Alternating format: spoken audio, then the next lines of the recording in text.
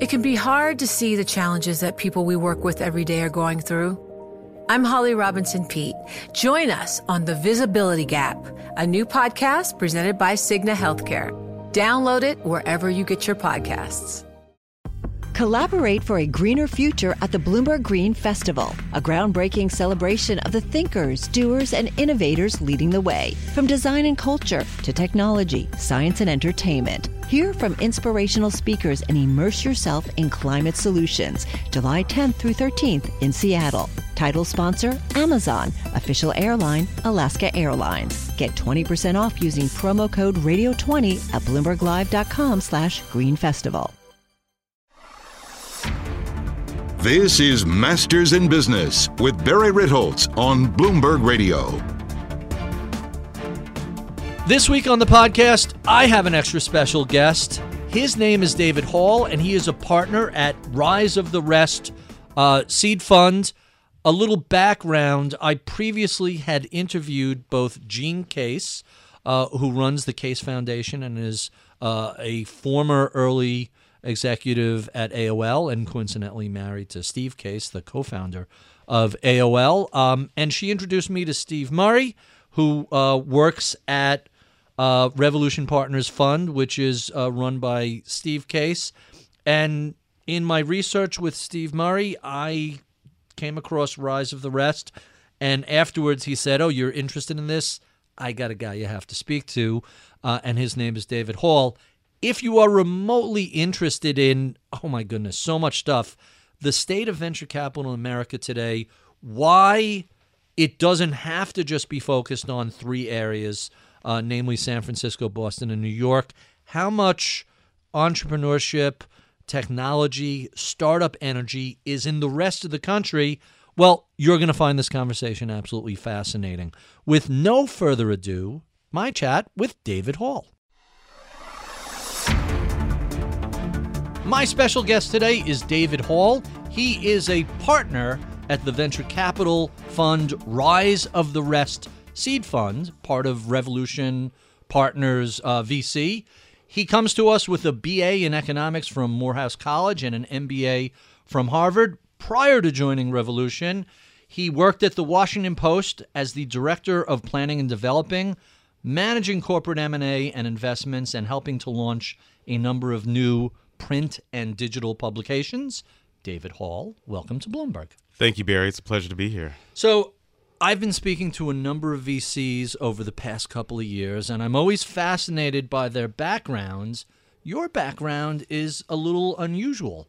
How do you get from the Washington Post to the world of venture? Let's start with what were you doing at the Washington Post? Yeah, so I went to the Washington Post. I actually interned at the Washington Post Company between my first and second years at Harvard Business School. Mm-hmm. And it was, for me, it was a perfect place because where do newly minted MBAs want to go? They want to go to industries that are in crisis. And there was no greater crisis in the early 2000s than the print newspaper. Wait, let me interrupt you. Newly minted MBAs want to go to industries in crisis? I always thought they either wanted to go to high-paying Wall Street jobs or high-paying Silicon Valley jobs. You're suggesting other. I figured I could always end up in one of those high-paying coastal jobs, but for cutting my teeth, right, I needed to manage a business through disruption. And that to me was going to be such an interesting, how could I be the savior of the great gray lady of Washington, at least? And managing a business through disruption sounds a lot like what VCs look for in startups. It's I was reflecting on the train up here from Washington, how much of what I've been working on has been kind of cumulative. It's looking for these. How do you recognize disruption before it hits, and then how do you manage through the disruption, and how do you, and now from an investor's perspective, how do you manage that process sort of indirectly, because we're not in the company every day, but we're advising these companies about disruption that's either coming or disruption that hopefully they're creating with their products and services that they're launching. Quite interesting. So that was your first experience in the workforce. How did you tack from that to venture? It's easy to talk about, but it's actually more visual. I was sitting there one day at the Washington Post, and it's the only place I've ever worked where sitting at your desk reading the newspaper was called product research, right? And so I was reading Part an of your article. job. I was reading an article about Steve Case and the firm that he just launched after leaving AOL Time Warner called Revolution, and it was going to build these big iconic businesses that were going to tackle really tough problems around healthcare and financial services, and it just was so exciting to me. I said, I've got to plot my way there. I did a little cyber stalking at the time, finding out where the Revolution offices were. I did some LinkedIn searches to find who I knew there, and ended up finding a woman that I went to business school with who was there, a couple of free coffees for her and a glass of Chardonnay, and I found myself with an email introduction to one of the founders, and that's how it started. And not, I have to point out, unlike most of the big VCs, Revolution didn't set up shop in New York or Boston or anywhere in the Bay Area and Silicon Valley. They're pretty close to where the Washington Post is headquartered. It was 3 blocks. It was the easiest commute for an interview I'd ever had. Yeah, I mean, the Revolution story and what Steve has built and others have built with Revolution is really phenomenal. In the Washington D.C. area, it's been its home. AOL grew up in the Dulles corridor. Has been a phenomenal explosion of just capital ingenuity in that area, and has helped spawn, the grandchildren of AOL are now companies like Vox Media, which is run by Jim Bankoff, who was at AOL, or even Living Social, which was a huge company that was run by a former product manager at Revolution Health. So you're still seeing these spillover effects of that sort of huge entrepreneurial flashpoint with AOL. Now, I think of that area as very heavily laden with telecoms and other networking firms. Is there any cross-pollination with Revolution, or you have a very specific set of things you focus on, and telecom may not be it? Well, I mean, given sort of the AOL DNA of our place, there's a lot of focus on social networking, social media, and general consumerism. Like how do we make the lives of consumers better, easier, faster, cheaper by investing in a lot of products that sort of where the consumer is the end user. So a lot of our investments throughout time have been either B2C directly or B2B2C, where the end user, the business might not necessarily be generated from the consumer, but the end user was a consumer. Because just the AOL DNA is really pervasive about how do you make it easy for the average Joe to get online. That's right. Exactly what AOL the on-ramp to the internet. That's exactly how we described AOL for forever. So does that background change what you look at, how you look at it, or what you put company capital in? What's the impact of the AOL background? Is it just so obvious as, hey, we're used to doing B2C sort of investments, business to consumer sort of investments, or is there a change in the entire process of what comes your way and the way you consider it? Well, I guess the way that I'd most likely think about it is we really approach things from a brand building perspective. How do you build the brand so that it helps the consumer recognize that there's trust behind the brand, there's a simplicity, there's a real value add that's coming through the products that we're backing. I would also say that we're also, as we deploy capital, and a lot of the deals that come to us are deals that are pretty focused on consumer stuff. We have a lot of B2B, business to business investments as well, but a lot of the deals that we see just end up being really strong consumer brands. I previously had one of the partners in your firm, Steve Murray, on, and I discussed ever so briefly Rise of the Rest with him, and he said, hey, I got a guy you should speak to about this. His name is David.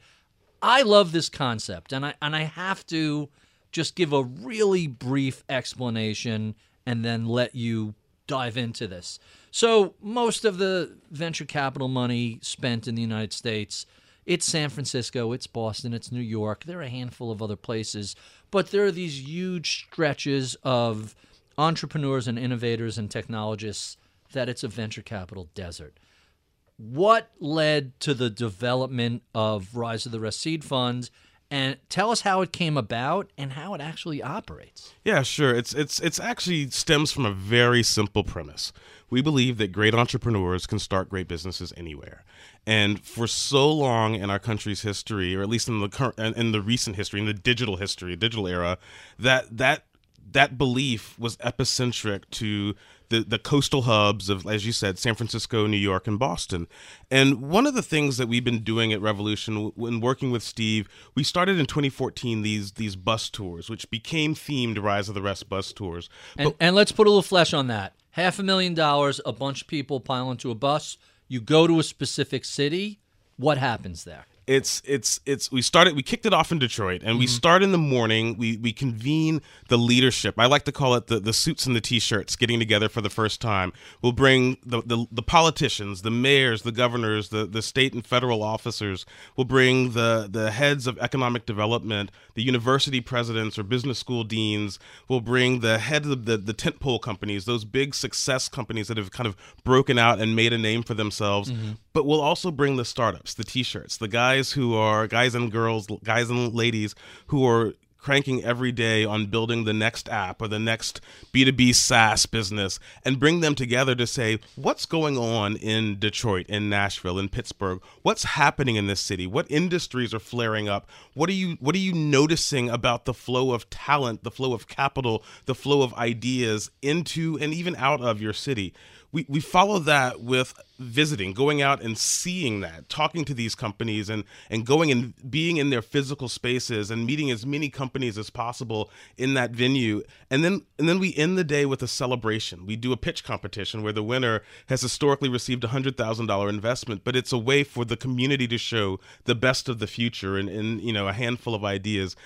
How that's evolved over time, we've done it now in 38 different cities on seven different tours. Wow! So we've literally been, from places like York, Pennsylvania, down to New Orleans, which is near my hometown, and seen this play out in so many different cities. And it's what you walk away from is both like how different cities take entrepreneurship differently and how they've had to deal with it differently, which is not indifferent from how they've had to historically deal with economic ebbs and flows. I mean, one of the things that's really interesting to me is we see a lot of robotics in Pittsburgh, for example, because of the focus of Carnegie Mellon, but also the history of steel there, which kind of makes sense if you draw a narrow line between steel to robotics, right? You see a lot of advanced manufacturing in Detroit, which obviously makes a lot of sense. But interesting, you'll see some really interesting things like EdTech in New Orleans. Why? Because Katrina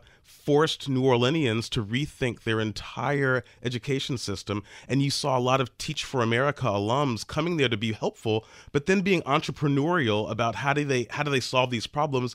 And these Teach for America alums mostly started businesses in New Orleans focusing on education and education reform. So you see the legacy of the great industries of America and steel and manufacturing take place, but also you see the resurgence because of current situations in places like New Orleans that launch these burgeoning industries in things like education technology. So what are some of the advantages of not being in these coastal urban centers? When you roll into a Detroit or a Pittsburgh, I have to imagine the costs of everything are a fraction of what San Francisco is. It's so funny. I was on a call just the other day with a company that relocated from Boston to Wisconsin, and they were able to extend their burn by over 6 months just by redomiciling the company.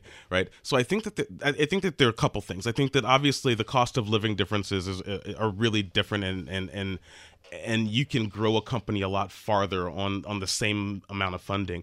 But I think you're also seeing the flow of talent. I think you're seeing people graduate from the University of Michigan or graduate from Georgia State or Georgia Tech and say, you know what, I don't necessarily feel like I want to go to these coastal hubs. I want to stay here. I want to become an entrepreneur, and it's easier because my network is here. It's a more livable, more affordable, for definitely sure. more affordable environment. But the jobs are now starting to happen. It's part of the flywheel that we're seeing this flow of talent boomerang back home because that's where they want to be. And I think that the combination of those two factors with the flattening of the it's never been cheaper to start a business because of things like a laptop and an internet connection in Amazon Cloud, and you're pretty much ready to go. You're ready to go. And that wasn't always the case, a decade, 20 years ago. To say the least.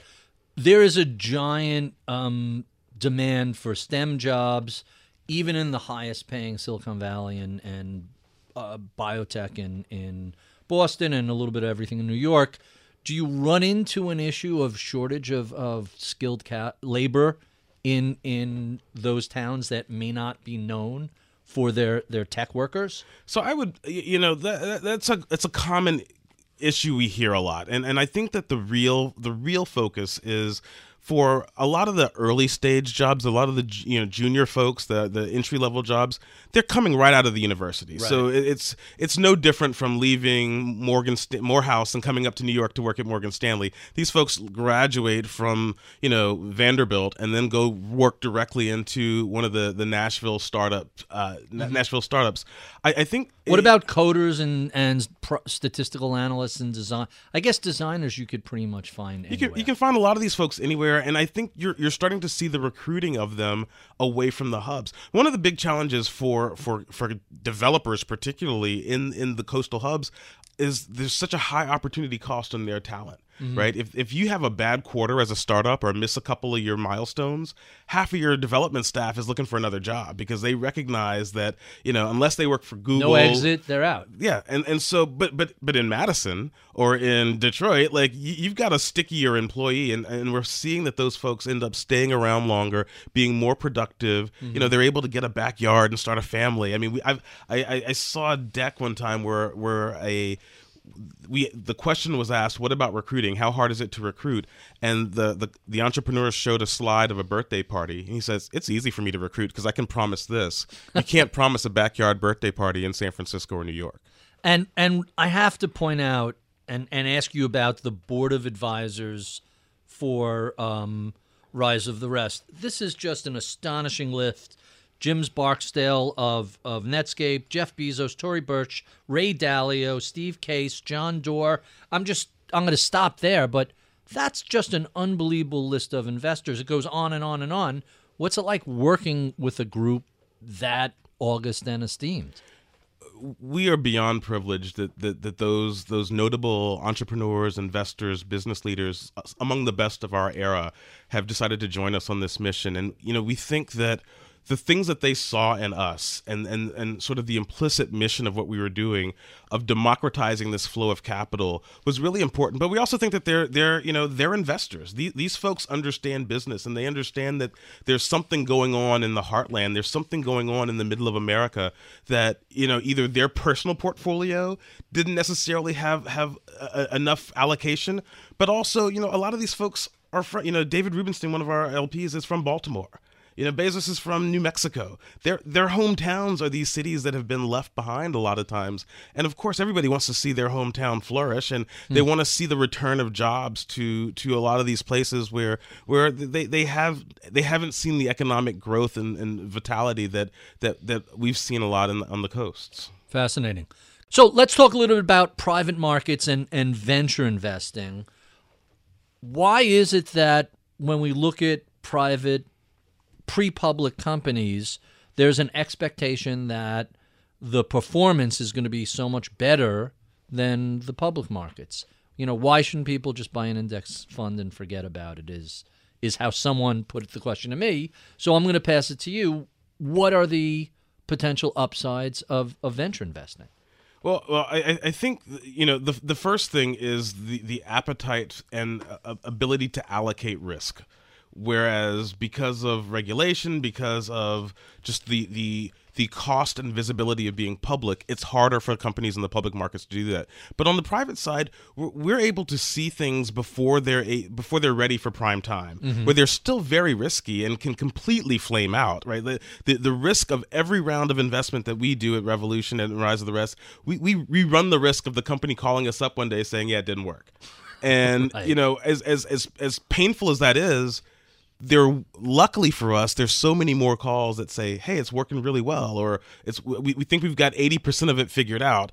and then the risk has been greatly reduced, but the opportunity is still huge to come up with, the next social network. It's really risky when it's a little face app for Harvard University students. Right. It's a lot less risky when Facebook is going from the United States into the world. And I think that's where the public markets do really, really well at assessing risk. Mm-hmm. I think the private markets do really, really well at sort of evaluating and managing risk before the drug is cleared FDA approval. So let's talk about those numbers, and I'm not going to hold you to a specific number, but my general understanding of the way venture investing works is your expectation is that the vast majority of investments are going to be that phone call, hey, it didn't work out.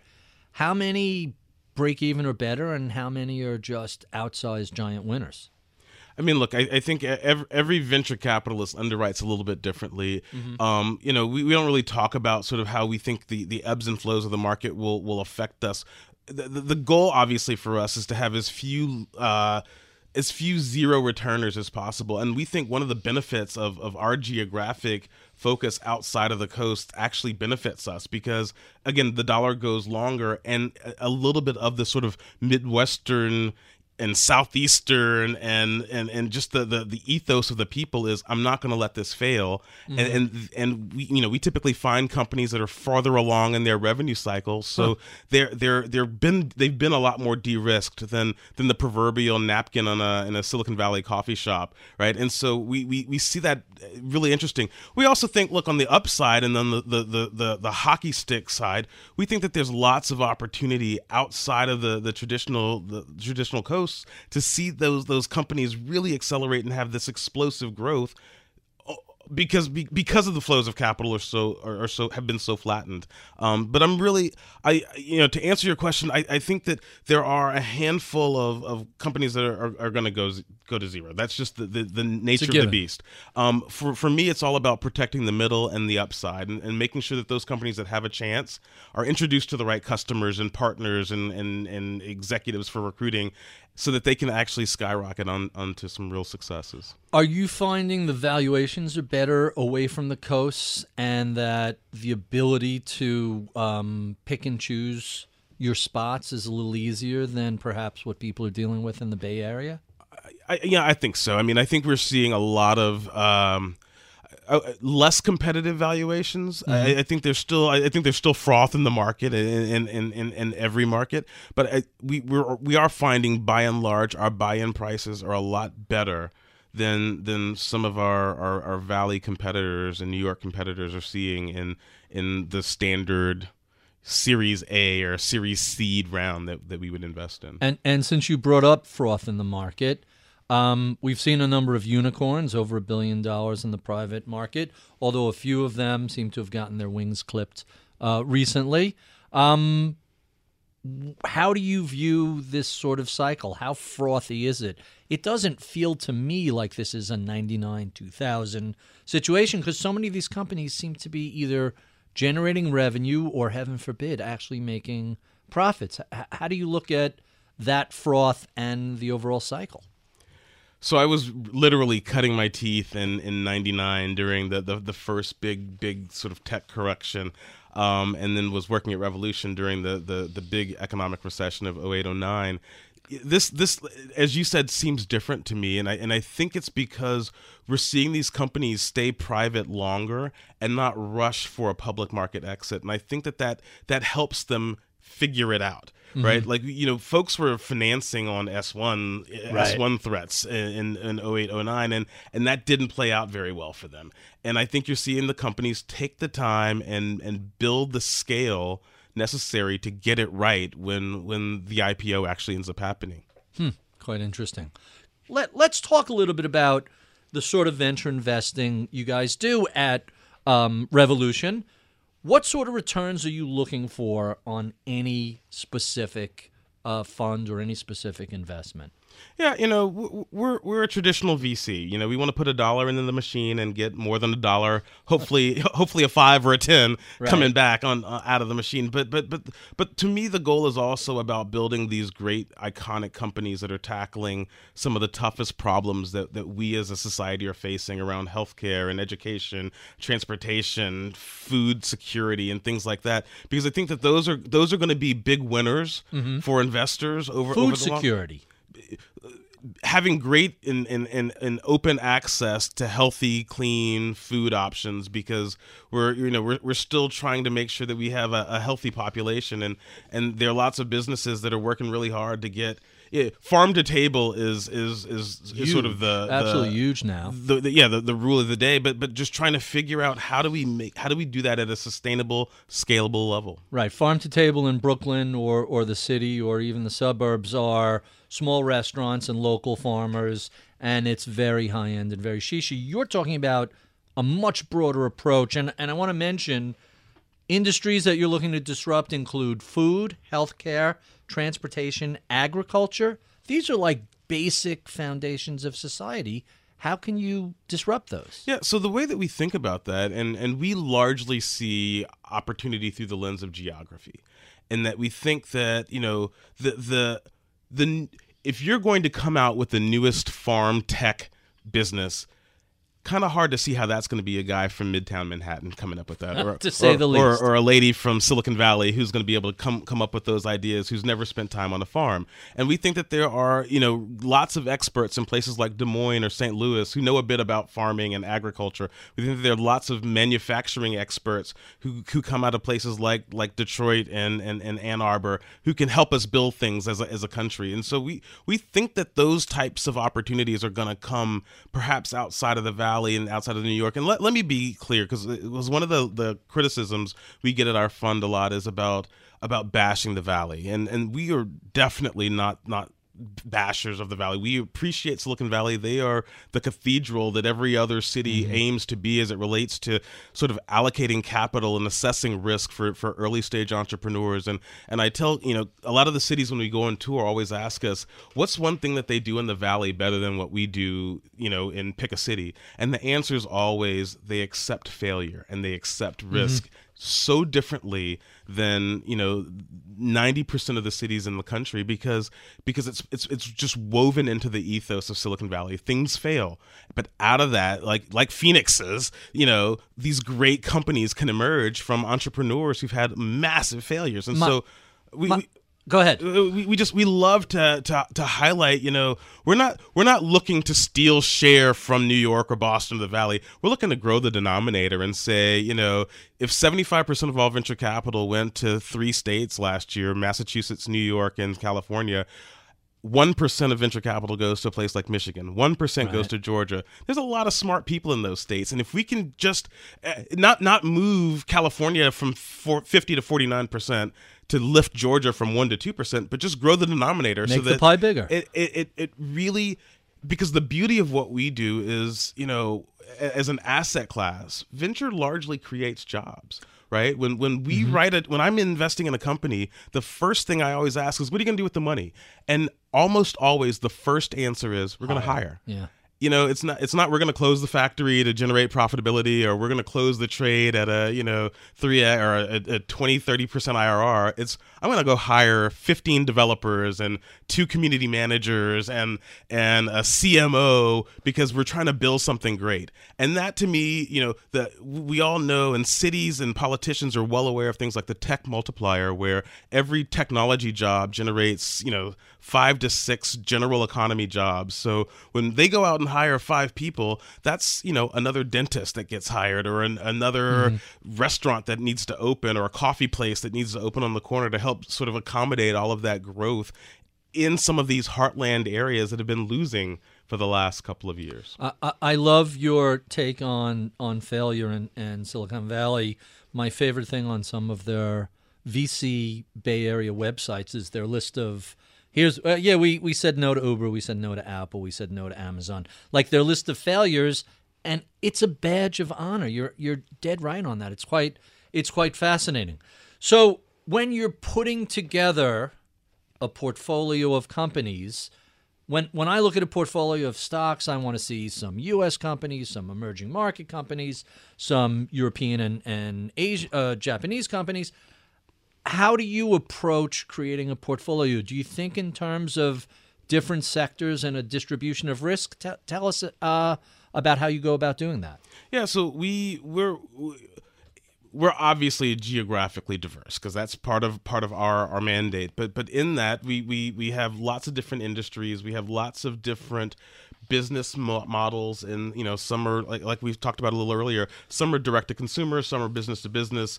And some are will likely end up being pro-cyclical, some will likely be counter-cyclical. And so I feel like as we take a step up and look broadly at our portfolio, we do have a range of really interesting business models in targets of the economy that are different. We've got some healthcare companies, we've got some retail or e-commerce companies, we've got a handful of food opportunities that we're pursuing. And so food different from agriculture or one and the same? We see food and agriculture as perfectly commingled, and we've got some longer plays in the ag tech business, and we also have a couple of food brands that we're also really excited about. I remember reading, and it's a couple of years ago already, I think it was Wired magazine, you talk about ag tech.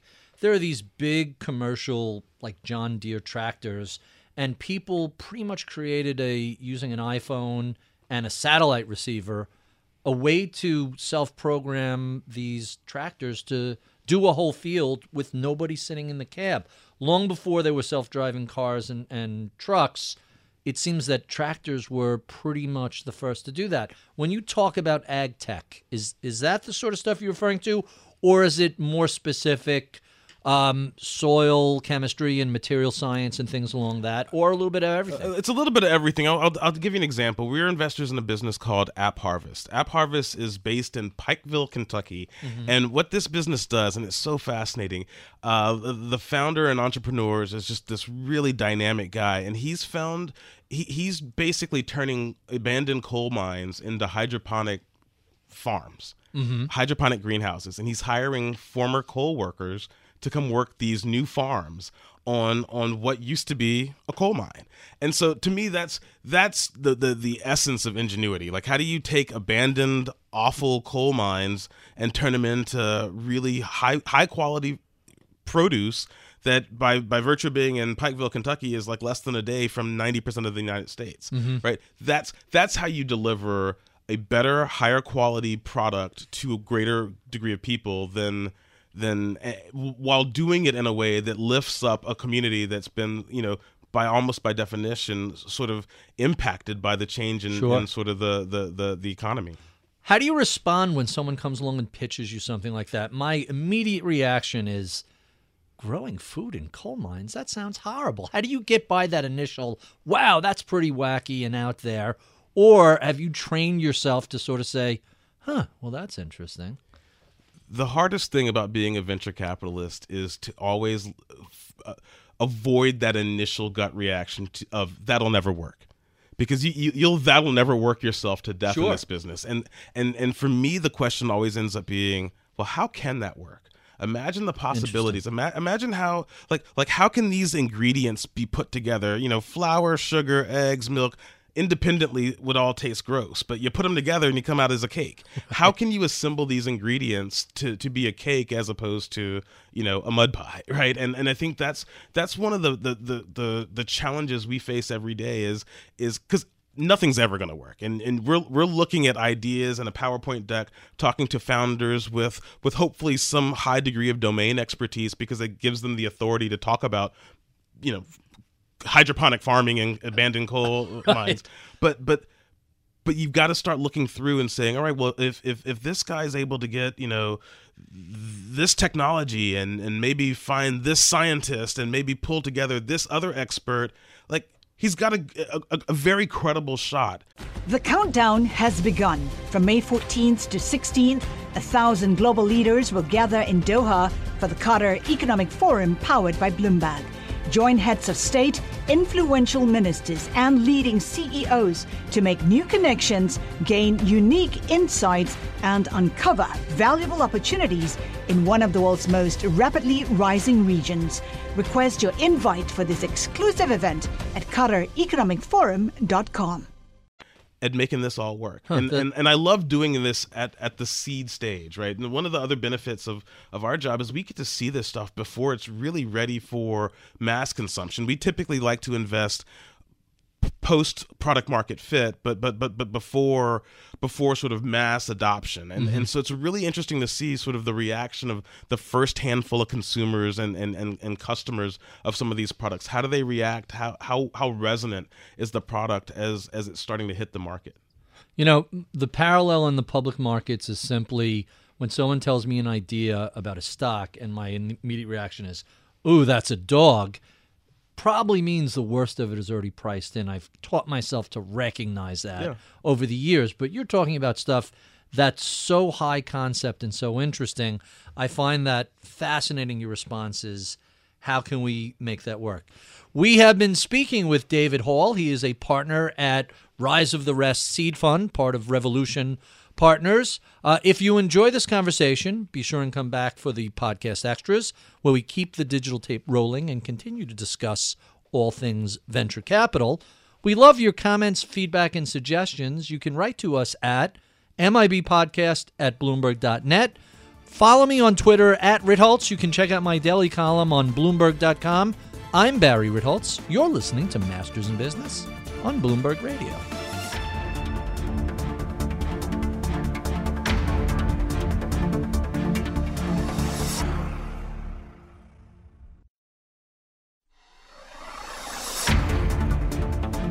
Welcome to the podcast. David, thank you so much for doing this. This is really fascinating stuff. I am endlessly intrigued by the ideas within the venture community, and you guys are actually disrupting the way traditional venture capital is done.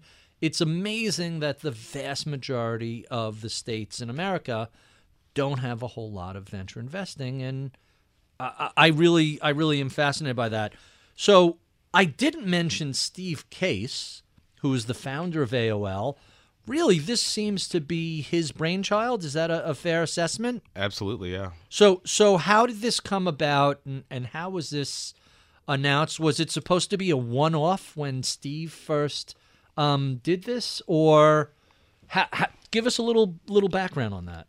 Yeah, so I think that the notion of the Rise of the Rest started as just an interesting slogan for how can we engage some of these communities and find great entrepreneurs, find great deal flow for our funds. But as we started to uncover what's going on in these communities, it grew to its own. It spawned its own sort of life and its own being, and it was really interesting to become part of these communities. And what it ended up being for us was a great way to meet and have authentic relationships with the people on the ground in a lot of these cities that were building the businesses and supporting the entrepreneurs. It's interesting. It's so great to meet the entrepreneurs support organizations, the ecosystem building organizations like the accelerators and the incubators, which have really exploded over the last couple of years, and understand how they are supporting and having to do it differently and often very grassroots in a lot of these communities where it isn't sort of the thing that you do, and having that drive to keep going and saying, you know what, we're gonna bring we had 8 companies in our last accelerator class. We're going to expand it to 10 companies in this next cycle. Like, that's really interesting. And so what we were doing and what Steve led, and, you know, Steve's I've come to respect him more and more the longer I've worked with him. I've been working with him for over a decade now. And, you know, there are a lot of people of Steve's caliber that spend their time doing lots of other things. Steve invests in entrepreneurs. Mm-hmm. That's his passion, and that's what he does. And it's been great to learn from him on having that be part of not only his legacy, but his passion to invest in entrepreneurs and traffic in these great ideas and great future. I mean, he's one of the most accomplished futurists I know, about thinking about where the ball's going and trying to sort of marshal the resources to be there. And in Revolution is, I think, the symphony that he's been able to create by bringing the right people together to help execute on that vision of really thinking about the future and thinking about how entrepreneurs can drive and be change agents in the future in, again, some of the bigger problems that we're going to be facing. Which is why I would guess that list of notables who are on the who are investors in and board members of Rise of the Rest. I'm not going to read the names. Go to their website and look at it.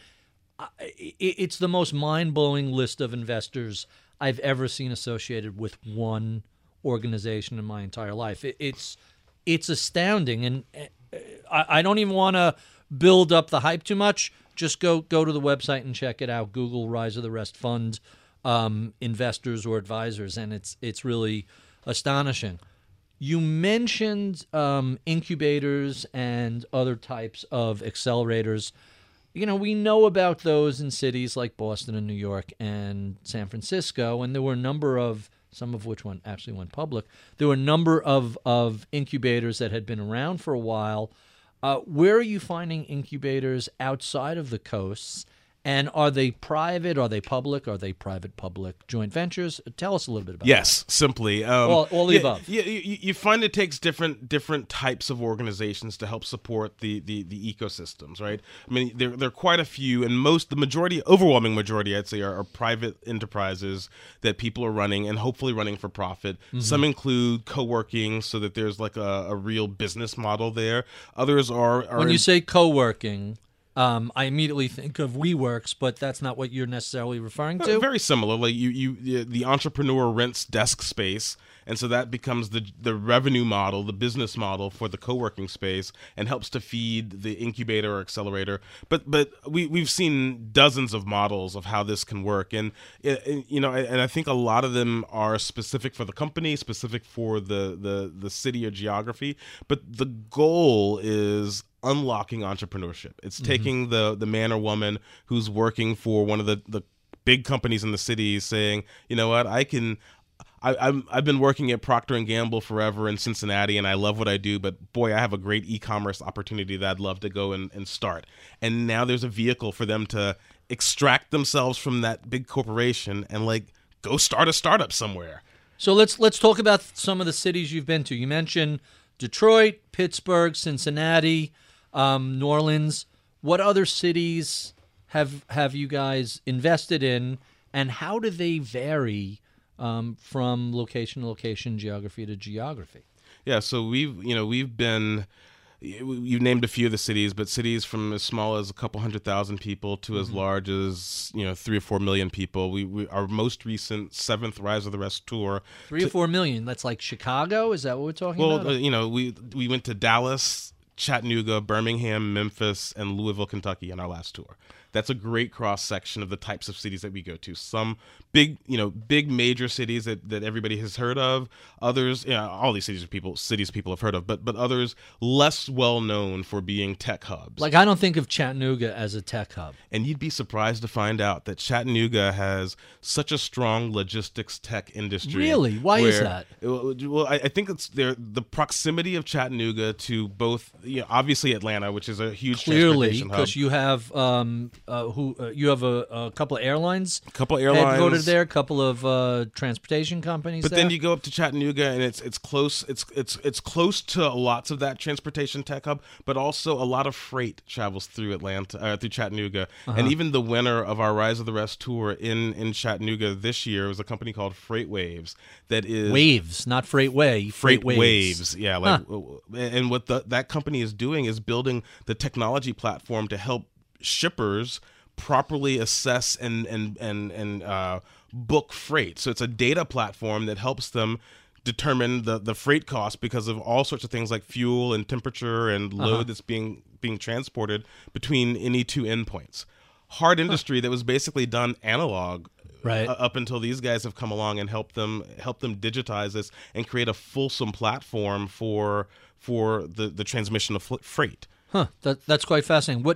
What cities have surprised you? That seems like an interesting surprise. What else has really surprised you, either in their focus or any other way? Yeah, so I'd say one of the big surprises to me was Indianapolis. Indianapolis is obviously a great city, a storied American city, and one of the things and one of the big highlights is there was a business there called ExactTarget that sold to Salesforce for multiple billions of dollars. The founders of ExactTarget, after they sort of spun out of the Salesforce world, doubled down, tripled down in Indianapolis and created an ecosystem there focused on B2B, business-to-business, software as a services companies. And so they've really like anchored themselves around this notion of B2B SaaS is going to be what Indianapolis is known for, at least from a technology, a startup perspective. And it's become a hub. They've got the founders there created a company called the High Alpha Studio. They've got a fund there. They invest in handfuls of companies that are coming out of Indianapolis, and who would have thought, right? And it was such a sort of great ecosystem that Salesforce, after their acquisition of this company ExactTarget, moved its HQ2 to Indianapolis, and now has one of the largest buildings in the city of Indianapolis. Is owned and operated by Salesforce, and has a couple thousand employees in Indianapolis. And so it's amazing to see how that city has kind of really exploded in growth around a couple of founders who said we're going to double down in our hometown. That's amazing. Give me one more city that kind of was like, wow, I didn't expect to see that. An overwhelming set of choices, or I'm trying to come up with a really good example for you. I mean, I'll go back to Chattanooga. I was really surprised. I mean, they're a handful of just really great companies. There's a company we're not investors in, but it's a logistics and a moving company called Bellhops based in Chattanooga. That's a really strong company. And seeing how a city that's not the largest city by any stretch of the word has really focused on building this really dense community. We have this phrase that we use a lot called network density, which network density, which means how can you create this tight network of people, of entrepreneurs, of fans of entrepreneurship, bring them together and have your little city play a lot bigger, or at least have the startup part of your little city play a lot bigger, right? And what they've been able to do, and by bringing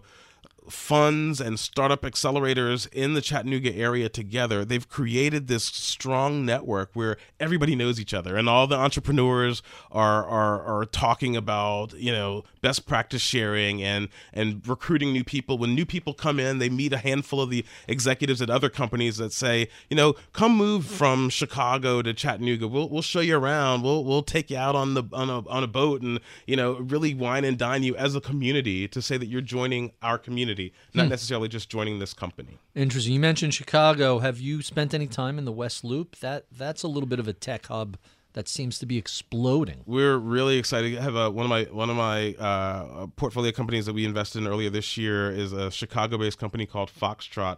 That's on a trend that I love on the future of retail. Foxtrot is reimagining the convenience store. We all know lots of convenience stores, and obviously we're sitting in New York City where the corner bodega is. Sure. People love their corner bodegas, but in a lot of America there isn't that sort of deep passion around your convenience store. Foxtrot does half of its business through mobile app orders that get delivered to your door in less than an hour, and it's a great business, perfect for launching in a city like Chicago. And we're really excited about that opportunity, because we think that there hasn't been a lot of disruption in the convenience store market in over a generation, and being able to have really cool products ordered at the tap of a phone, but also be your corner store that you walk past and get a bagel and a coffee on your way to work in the morning is actually pretty cool. That's interesting. So I was going to ask you how you source companies, but I'm going to change that question a little bit. When you announce, hey, here's our new tour and we're going to these 5 cities, does that open a floodgate of inquiries, or are you still flipping over rocks to find where the next great entrepreneur is? When we go to a city and we announce that we're going to come to the city, we get scores of applications to participate even in our pitch competition. We're able to put those companies in our database and start to track them. We really have I think have taken a more data-driven approach to looking at lots of different companies across the country, because it's the only way that we're going to be able to do it with a relatively small team at scale. And we also rely heavily on our network partners. So when we go to these cities, we meet the local VCs and the regional VCs, and we ask them, hey, are there what are the 2 or 3 companies that you guys are most excited about in Raleigh-Durham? And they're happy to tell us the 2 or 3 companies that they're most excited. And you do that to 2 or 3 local funds, and you've got a dozen companies at the end of the day that are ones that tend to bubble above the some of the rest. But it's also a temporal thing, right? You come back 6 months later and it's a new batch of companies. So we love to maintain these really authentic relationships with the partners and investors in the community, and then that helps introduce us to the entrepreneurs that are really making a difference. What about competition? You mentioned other VCs in areas. Are you at all concerned that you're going to start running into competition in some of these places, or is it still a sort of cooperative, friendly group of other players in the same space who might be co-investors in the same companies? Yeah, I see them more as collaborators in competition. We need people. We're not going to write a full investment round. If a company's doing a $5 million series seed round, we're not going to do that entire round. So if we do some of it, we're going to need other people to help participate, and it's always helpful to have local eyes and ears on the ground who know the company or know the founder or have domain expertise in the business. And so being able to bring all of those folks into the round is one of the reasons why we're doing this. We're able to be massive connectors of if you might be a healthcare expert fund based in Nashville, and if we find a healthcare deal in St. Louis, we'd love to bring you guys into that deal, because it just only helps de-risk the deal to our limited partners in our fund, but also helps potentially expand the access for that company. So it's not just network density, but then it's the network effect, cross-pollinating from city to city. You got it. Quite interesting. Do you have a target for number of investments you're going to make each year, or is it really you just kind of take it as it comes? Yeah, I think we'll do about 100, 150 investments out of this fund over the next couple of years, but we don't have a specific target. We again are being super opportunistic about finding great companies in these regions. And you mentioned this fund. My assumption is this is set up as a traditional VC, general partners and limited partners. Any thoughts on, is there going to be a Rise of the Rest 2, Rise of the Rest 3? Are you going to stack that down the years? What happens when you basically say, okay, we're filled up? I'm focused on deploying the $150 million that our limited partners have invested in us in this fund, and hope to really make a difference and obviously create a lot of value in the fund that we're in. Who knows what the future is going to hold, but we're super excited about the limited partners trusting us and the capital that we're deploying into what I think are a fantastic array of companies that showcase the best of what's going on in at least 47 of the 50 states, although we do have investments in California and in New York, but not necessarily in Silicon Valley or New York City. And, I've danced around this question, and you came close to answering it, but I haven't asked it, so let me just blurt it out. I have to imagine there are a lot of misconceptions about venture investing in general. You referenced the misconception about your relationship with Silicon Valley, but just speaking broadly, what do you think is some of the biggest misconceptions about how venture capitalists operate, what they invest in, just generally speaking? So I think from the capital deployment side, the biggest misconception is that it's easy. It's that you sit around listening to a couple of pitches, and whenever something rings, how hard could it be? You write a check. And I mean, we apply science, we apply data to our decision making, and we do a lot of work. I mean, it's not just come in for a pitch and come out 30 minutes later with the check, right? I mean, the closest we get to that are in our pitch competitions, but for our normal investments, we're doing due diligence, and we're asking big questions about the market opportunity and about the founder's domain expertise, and about all sorts of ebbs and flows of the real market opportunity in the business model. I think from the capital receiving perspective, I think the biggest misconception is that a lot of entrepreneurs have great companies, but they're not necessarily venture backable. And I think that there's this misconception that venture is the financing source of kings. And you know, I always tell, whenever I start having conversations and talk to particularly large audiences of entrepreneurs, I say the first best source of financing is revenue. Right? Revenue doesn't take any of your company. You don't have to pay any of it back. And if you can scale your company through revenue, that's best. But a lot of folks have really good businesses that just aren't necessarily venture cap or VC backable businesses, because they're either not growing at a scale or have a broad enough, large enough market opportunity. I mean, typically venture capitalists are looking for billion dollar businesses, and we have a specific model to help define what that means. And you look at companies like Uber. It's totally reimagining the taxi dispatch industry, period. That's a billion. It's easy to see that multi-billion dollar global unstoppable. But there are lots of really good, really great small businesses where the proprietors are going to be millionaires. But those aren't necessarily always great venture backable businesses. Sure, makes a lot of sense. The one question before I get to my favorite questions, the one question that has been gnawing at me has been this: what cities have you not gotten to that you're looking forward to going and doing a Rise of the Rest tour through? So, like I said, we've been to 38 cities. You can do the math and know that there are lots of cities that we haven't been to. We are in the process of thinking through and plotting out our next tour, but I'll leave as a nugget, and we'll make sure that, Barry, you're on the list of people that we tell when we decide where we're headed the bus to next. But it's we look to find cities where there's been some entrepreneurial, some startup activity, where there've been a few successes, and they're companies to point to, where there's a willingness by all of the stakeholders, from the local university to the politicians, who are leaning in on saying, yeah, we support startups. We want that type of ecosystem to be in our town, and we try to have those cities flare up on our map and get in front of us. And we've perfected the way of getting it done now, and we'll let you be among the first to know where we're headed next. I'm looking forward to it. All right, so let's jump to some of my favorite questions we ask all of our guests. Tell us the most important thing people don't know about your background. So that's a pretty easy one for me, and it always surprises you. I want to see the look on your face. I'm sorry you guys can't see it who are listening, but I am a former competitive swimmer.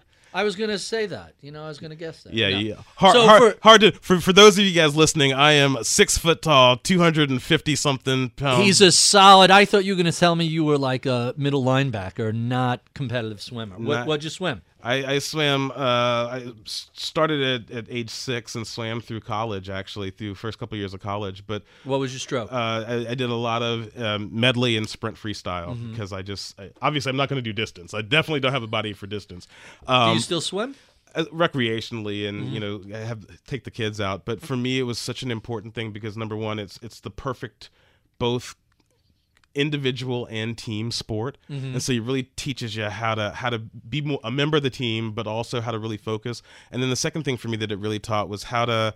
It showed the direct link between preparation and execution, right? You go to practice, you work hard in practice, your times get lower, you win. And the side benefit was it also taught me to deal a little bit with defeat and losing, because it's important for 6 and 7 and 12-year-olds to learn that. Also important for 40-somethings to learn that. Tell us about some of your early mentors who affected the way you look at the world of investing. So the first, obviously, and I'm sure this is something you hear a lot, it was my dad. I mean, he's a dentist, a just retired dentist, but an entrepreneur, a small business owner. And my first job was working in this office and seeing how it's a daily 24/7 opportunity, thinking about the practice and the building and the employees that you've got working for you, but also seeing the benefits that come from working really hard. And so we working and work was always important and stressed in our home, and being thoughtful and being really good to the people that work for you was also a really important character building that I saw through my dad every day. My uncle Eugene Flood was working on Wall Street, kind of opened my eyes. I worked for several years after college at Morgan Stanley. Huge mentor to take a little Southern boy from Louisiana and expose him to sort of the machinations of Wall Street was really a big eye opener and career changer for me. So let's talk about venture investors. Who affected the way you approach deploying capital as a venture capitalist? So this is going to sound a little contrarian, but again, having worked at the Washington Post Company under Don Graham and the Graham family, who were heavily influenced by Buffett, who was a board member and a shareholder for a very long time. Yeah. But the essence of that philosophy is kind of invest in what you know, and don't try to force fit an idea or a company in a certain milieu where it's gonna go where the company needs to go, and I really appreciate particularly the notion that if you don't understand it, you can't invest in it. And so you've got to be smart about figuring out like what makes sense. How do you follow the money from the customer's wallet to the cash register? And if it takes too many hops and starts to get a little blurry, then it's hard for me to want to back that type of company. Everybody's favorite question. Tell us about some of your favorite books, be they fiction, nonfiction, venture investing, or otherwise. So the book that I really like and have gone back to, it's a little tiny thin book, but it's called The Inner Game of Tennis. And it's by a guy by the name of Timothy Galway. And it basically talks about how do you maintain high levels of performance while still being relaxed and sort of allow your inner game, the game that not the game that you necessarily practice for, but what happens when you're on the court playing. How do you perfect that game as opposed to the very mechanical of throw the ball up, hit the serve, and make sure the ball goes in, to like you're playing against an opponent. How do you allow yourself to relax and practice that? And it's so the implications of the book, well beyond the tennis court, have been huge for me from a business perspective on how do you maintain intensity while still being relaxed and thoughtful about how you can approach the game from a different angle. That's fascinating. Any other books you want to mention? I just finished reading recently a book called Disintegration by Eugene Robinson, who's at the Washington Post. It's a fascinating take for me on the sub-segmentation of Black America. Basically, African Americans for so long have been considered by politicians, by marketers, to be relatively monolithic. But a uniform block, they're all going to vote this way, they're all going to do this. All going to buy this kind of product. Right. But in reality, Robinson points out that there are 4 different types of real subgroups. The elite, so the Obamas and the Oprahs of the world, the middle class, which is the broad sort of group of us that are African American, college educated, and who are working and living parts of the American dream. But then the 2 that are really interesting to me were the emergent class. So this is the group of folks that are biracial or biracial with African American being part of that composition, but also the African diasporan immigrants who are first, second, third generation immigrants who have a totally different view of themselves, because some of them aren't necessarily African Americans. They might be Nigerian Americans, right. but the notion that they see the world and they act and interact with the world differently. And then the final group was what he calls the abandoned, which are the folks that just have really been left behind and are the folks that we hear about and read about frequently in the news. And it just understanding that Black America is really segmented into these different groups that have, obvious similarities, but some pretty stark differences was a really fascinating read. So some of the data on that 4th group is really very discouraging in terms of employment gains, wage gains. It's just the numbers have been pretty intimidating. I'm going to definitely take a look at that book. I have to ask you if you play tennis, and if the book was at all helpful. My results not necessarily withstanding, but to me, yeah, it was absolutely it's one of my passions. I try to get out as frequently as I can. I just registered for a new flex league, so I'm excited to get out on the court and work out some of the cobwebs. But yeah, the ability to relax on the court and not focus on the mechanics of getting in the right position, but just play and breathe and then control the things that you can control, right? Like, so you can control how many times you bounce the ball, and it really teaches you to focus on the things that you can control, because there's so much that you can't control. So in that moment, focus on breathing and focus on where you want to hit the ball, as opposed to the exact mechanics of how you're going to stand and how you're going to position your racket and your feet to hit the ball. It's a great read. The book was published in the 70s and has been used. I mean, like, folks like Billie Jean King swear by it, and the author's now written several other books about, like, you know, the inner game of golf and the inner game of business and things like that. But for me, the application as somebody who loves tennis and loves playing tennis into business, into my personal life, has been a really helpful guide. That's fascinating. I am late to the game of tennis. I only started playing within the past few years. And one of my biggest issues, I do these drills on Monday nights, and I shouldn't say most, about 2/3 of it's men's drills, 2/3 of the guys are considerably younger than me. And then there's a group of guys in their 50s and 60s, most of whom are either good or very good. And the problem with playing with the young studs are that they want to crush the ball. It's baseball. And as much as I laugh at them, it's like unforced error. When you're playing with big hitters, you can't help. The crowd sucks you along, and suddenly I'm trying to smash the ball, and it's a constant effort. I love that idea of relaxed intensity. Don't try and kill the ball. Play within yourself. But you mentioned that, and I immediately went to that I'm going to crush this ball Roger Federer style. But you're not Roger Federer. You don't have that swing. Yeah. Just get the ball across the net, the place that you want it to go. If you can hit the ball where you want it to go, you will 9 times out of 10 win the point, right? And if you can focus on just that, hitting the ball where you want it to go. Well, before I learned the proper mechanics, I could literally put the ball anywhere on the court. Yeah. Not with power and not with speed, but I could kiss any line I wanted to. Once I learned the proper way to stroke a ball, that skill set took a step back as you start learning the mechanics and becoming more comfortable with it. But it's like Mike Tyson says, though, all of that preparation goes out when you get hit in the face. That's exactly right. And that testosterone poisoning, that competitive spirit, these are drills. There's no winning and losing. Who cares? Right. You get sucked right into it. It's the most amazing bit of crowd psychology. I'm going to look into that book because it's definitely appealing. And once again, we digress about tennis instead of talking about what we should be talking about. So let's talk about the venture capital industry. What's changed since you've joined the industry, and is this for the better or the worse?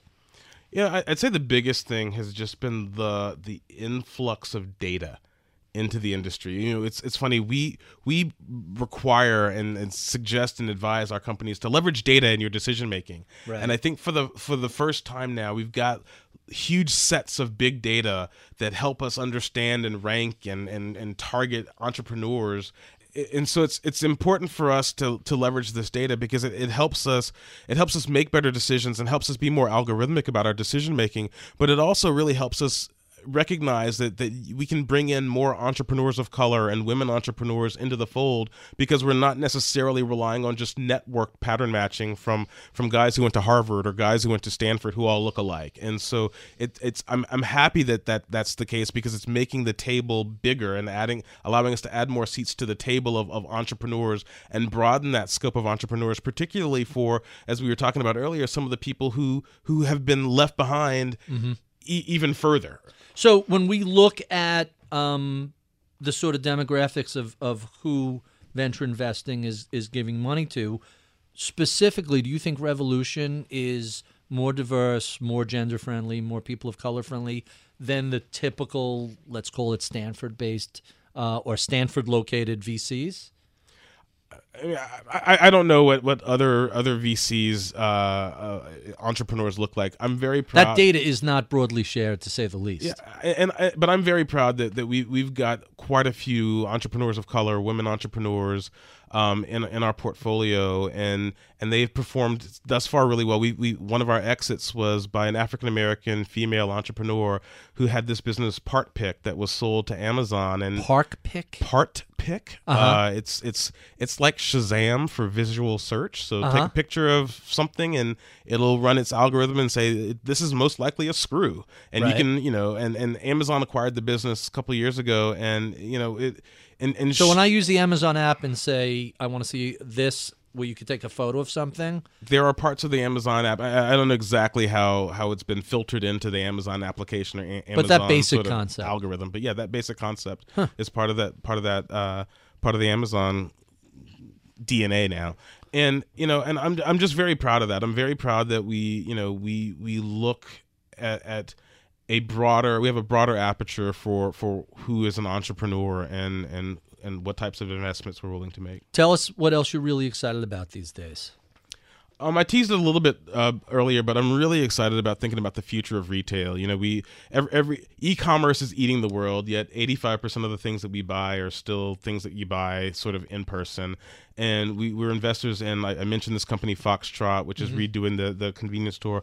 We're also investors in a company called Neighborhood Goods. It's a Dallas-based company that's looking to sort of reinvigorate the department store model. You walk into a department store today, you see more employees than you do customers walking around, and that's because it's become so transactional. You want a white shirt, you go to the department store, you buy a white shirt. But if you wanted to go and see what's there, you don't naturally think to go walk through a department store and sort of browse and be and have an experience. And what Neighborhood Goods is looking to do is sort of bring back some of that experience. It's almost really a throwback to the way that the department stores used to be, where you'd get, you could go and browse and look at something that's seasonally appropriate, but also have a bite to eat at the lunch counter and, you have a broader array of things to buy. And so these guys are curating lots of digitally native brands that are looking for retail points of presence, because it's become obvious with businesses like Warby Parker, like having stores actually matters because people want to touch and feel and experience your product. But then there are other larger and more mainstream brands that are looking for new ways to activate and show off their products to their existing consumers as well as new consumers. And then you see lots of makers, local folks, local craftsmen that have cool products that they want to share. They don't have a big showcase arena to do that. And then obviously wrap that all around with food and community, music, art. And it's a really cool installation in sort of how we think, or at least the company thinks, consumers want to shop in the next generation. Tell us about a time you failed and what you learned from the experience. So I was a banker, and there are no limit to the failure stories there. But one particular moment where I consistently said, yeah, I understood what I was doing, and had no idea what I was doing, and I got it wrong. The end result of the analysis was completely wrong. And for me, was a hard failure to take, because I never wanted to be the guy that got it completely wrong.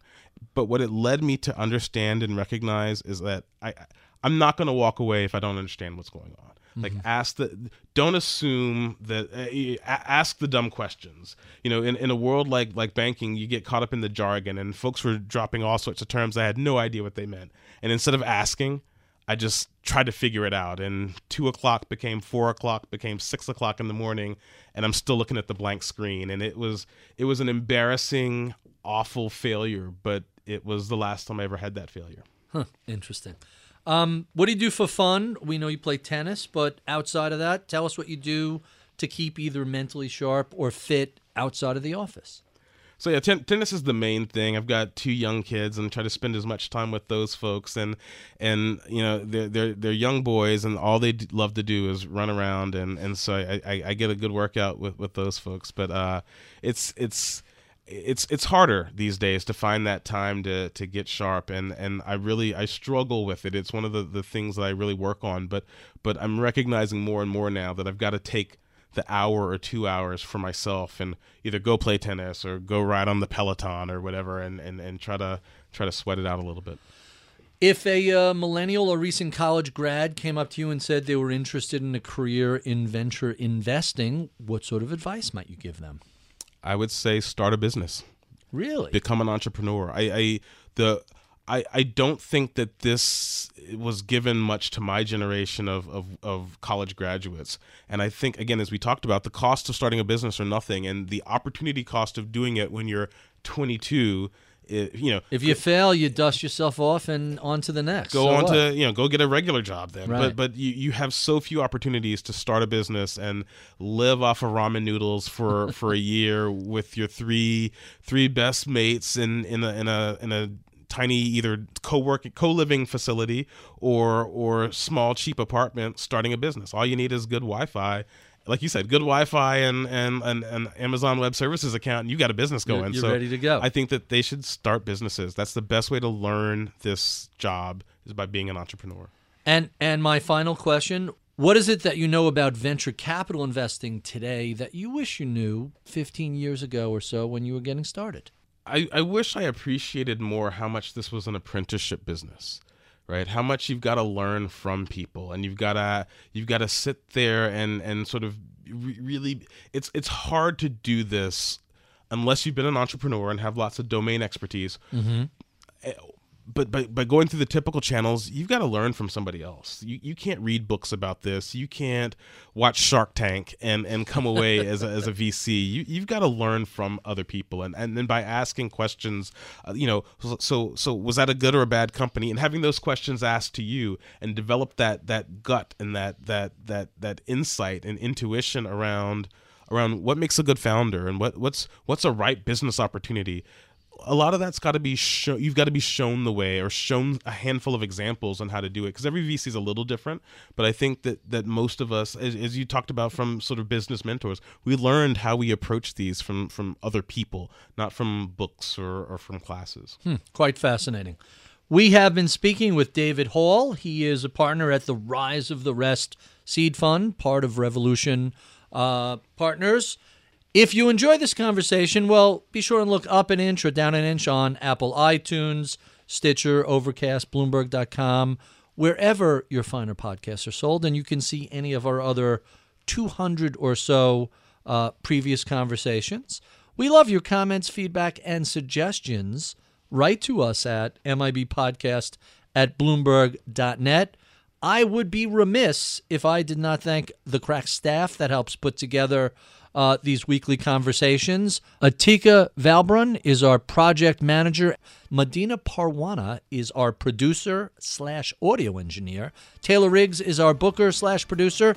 Michael Batnick is our head of research. I'm Barry Ritholtz. You've been listening to Masters in Business on Bloomberg Radio.